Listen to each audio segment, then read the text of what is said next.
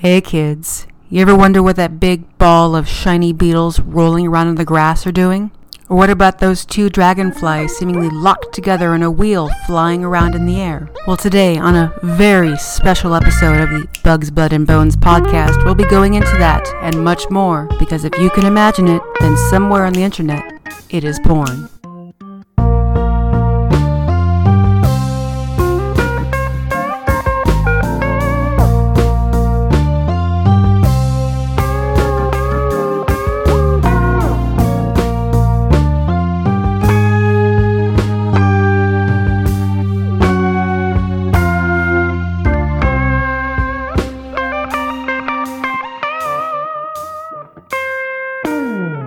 All kidding aside, the world of arthropods is a very fascinating place when it comes to mating rituals. And so I'm going to take some time on this very special holiday for some to go over some of those more interesting forms of courtship rituals in the arthropod world, including an interview with PhD candidate Derek Hedden about the wonderful, fascinating world of millipedes and their mating habits. So stick around for that. Well, let's start with the world of the Japanese beetle. They are Papillia japonica. They are a very common turf pest, but also a very important pest of grapes. So if you like wine, these little critters are important to you.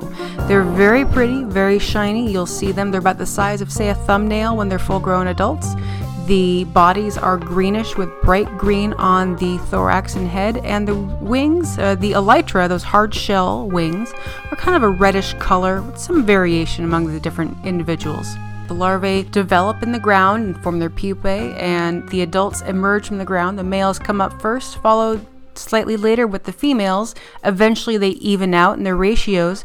The female will come up, find a nice place to get all situated and happy, and release a sex pheromone. Now this pheromone can extend quite a distance, and it can attract many males to her. And this can result in these balls of these shiny beetles with maybe even up to 10 or so males for one female, this lonely little female there in the center. You can imagine this isn't actually very conducive to a good mating experience for maybe any of them. The female will eventually mate and move away and lay her eggs in and around the turf. Another very fascinating group are the Odonata, the dragonflies and damselflies. These little critters have a very different strategy of mating from the Japanese beetles that I just spoke about. The males actually have a secondary sex organ or secondary sex area that is located just at the very top of their abdominal segments. It's right at the base of the thoracic segments. The male dragonfly or damselfly will produce this sperm packet at the 9th abdominal segment using an item called the gonopore. He will then transfer that from that tip of his abdomen up closer, as I said earlier, up to that secondary pack or that secondary sexual structure at the beginning of his abdominal segments, where he will store it until he's ready to mate. And when he finds that special, lovely little lady, he'll go and use that structure on the end of his abdomen, his cerci or claspers, and clasp the back of the neck or the pronotum of the female to get a good firm grip. She will then curve her abdomen and take the tip of her abdomen and place it up into that location where he had deposited that sperm packet. And you'll see them flying around in this tandem linkage, or this wheel position as it's often called. So if you see these two flying around, just know that they're having a nice little buggy love time. Another one of my favorites is from the group called the scorpion flies or the Mecoptera. These little critters have a little dilemma they have to consider. These guys are predatory. So the males have to kind of take a big risk if they're going to go try and, have a little something with a little lady. So they will go out and they will bring her a gift. Gifts are good. Now, these male scorpion flies will go out and they will catch some insects or get some dead ones and bring them and present them to the female as they are preparing to mate. If the female accepts this, he knows it's time to do it. So She'll sit there and eat this lovely gift of dead critter, and he will saddle on up and mate with her while she is feasting. Now, the larger the gift he presents, the longer he has a chance to mate, meaning he is going to secure his reproductive success that much greater if she eats longer. Now, again, these are predators, so he's also risking that she won't be happy with this gift, or she'll finish it before he's done, and she might still be feeling a bit peckish.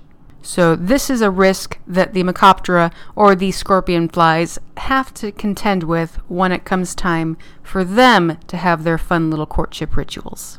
Now, what do you do if you're both predators, but you're so small and insignificant that she might not even notice you? Well, the golden garden Argiope spider, or Argiope aureata, the female of this species, is actually several times larger than the male. He's so tiny, she doesn't even notice him or care. So he kind of wanders up and goes into her web and begins the mating process. And by begin, a bit of an exaggeration, because he starts and dies. Puts his sperm where it needs to go, and he dies. And he just sticks there. He just is plugging that area, preventing other males from coming in and replacing him. Now, one might wonder, are all of these large female spiders just wandering around doing their spider thing with these dead males just hanging there? And no, they're actually eating them. So once the male has done his deed and it's sufficient, and she notices him, she will eat him, and he will provide sustenance for her that can provide components necessary for her to successfully produce her egg mass. And to answer some fun, kinky questions about millipedes, I have PhD candidate Derek Hennon to discuss some more unconventional approaches in the Diplopoda. I had received a request from a listener. I'm doing a special little Valentine's episode where I'm going to put together some fun information about the crazy mating habits of our friendly little arthropod critters. And someone suggested millipedes. I wasn't aware that they have any fun, nifty things that they do. Am I incorrect? Do they have any special mating habits? Yeah, they have some really interesting ones, actually.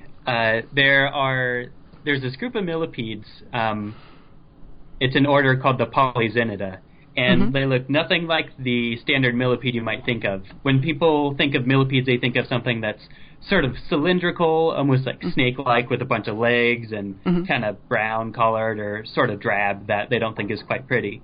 But polyzenid millipedes are known as the bristly millipedes, because if you were to look at one up close, first you would notice that these things are only about 4 millimeters long and kind of hard to see. But you get that under a microscope and you see that they don't have this hard exoskeleton that's infused with calcium like other millipedes have. They're kind of soft and squishy. And instead of being hard, they're that squishiness, but they also have a bunch of hairs along their body. And so they almost look like a pincushion themselves. And so those hairs function for defense.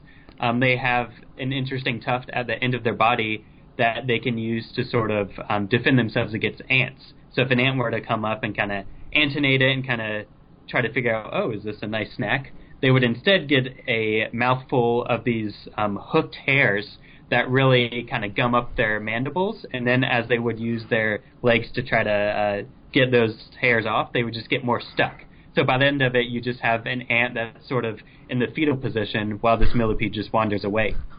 And what these millipedes do for mating is something you don't see with other millipedes, but they will actually make this interesting little silken nest where they will deposit, the males do this, and the male will deposit a packet of sperm on this silken nest, and then it will create these other silken guidelines so that whenever a female bristly millipede is walking along the forest floor, it's going to find those guidelines, and then it'll know somehow, we don't know how exactly, but it'll find that and know which way to go to get to that sperm packet, and then just take that up and use that to fertilize its eggs. But if instead of a female bristly millipede, a different male bristly millipede comes onto that, he's going to say, oh, hey, there's this other male millipede trying to mate with the females in the area. So he will follow those guidelines down, gobble up that sperm packet, and leave his own, so that the other millipede did the hard work for him. He just has to leave a packet of sperm there. Oh my goodness, the little buggers. It's so interesting, and I mean, just the scale of this it just blows my mind because these things are so small. Sometimes you'll find them under the bark of pine trees. If you pick up a pine cone and kind of shake it out, you might find a couple of them. And they're just so tiny, you can barely even see them. They're just going around doing all this and just unbeknownst to us. Yeah. And but that's the bristly millipedes for you. But then there are also the giant pill millipedes, which kind of look like a giant isopod. And there you find them in places like Madagascar or India, Vietnam, kind of all around that area. And there are some species in Madagascar that will mate in a certain way by and keep in mind that these things, they don't have the best eyesight, so whenever they think something might be a threat, they're going to curl up real tight, and you're not going to be able to uncurl them very easily. And so these things are about the size of a ping pong ball. And so they'll kind of be walking through the forest, and they'll bump into each other, and immediately just curl up, because they don't know what just happened. So the female will stay curled up, and the male will uncurl and use his antennae to smell her and be like, oh, hey, this is a female. Maybe we can mate. And so he's going to go and try to get her to unroll, but any kind of stimulus that he gives to her will just kind of be interpreted as a predator. So instead, he has to go up and actually scrape on her body and almost sing and stridulate to her to get her to open up. And if she's receptive, then she'll uncurl and they'll mate that way. Oh, wow. Yeah.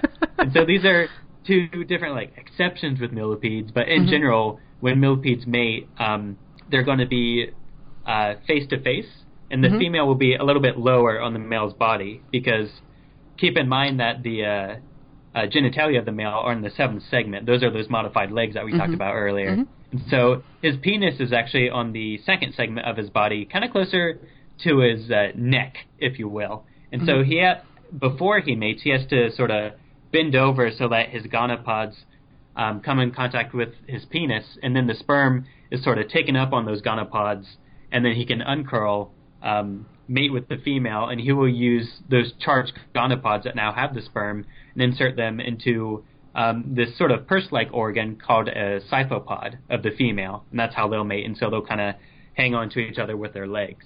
But in some species, the males have various modifications on their legs to be able to hold on to the female a little bit better. In a family known as the Parajulidae, this is a native family throughout all of North America, and even into Japan. And the males have these very enlarged front legs. If you look at these guys under a microscope, you'll just see, okay, you got normal leg along most of the body, but right under its head, it just has these massively expanded legs that are about 20 times as large as his other legs. And so they're really noticeable. They almost look like tusks. And he'll use those to just hold the female there until the mating is done, and then he'll let her go. And so that's sort of generally how millipedes mate. It's not the most romantic, but when you look at the giant pill millipedes or the bristly millipede, it's a little bit better.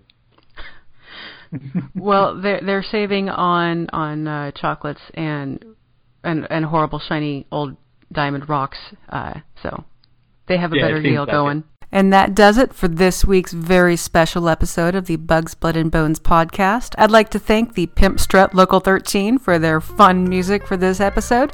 And I'd like to thank all of you lovely listeners for tuning in, and invite all of you back next week for the full interview I did with Derek Hennon about millipedes. Not just their bonking, but all sorts of other fun, fascinating facts about those little critters. So come on back next week, and remember kids, keep calm and carry on.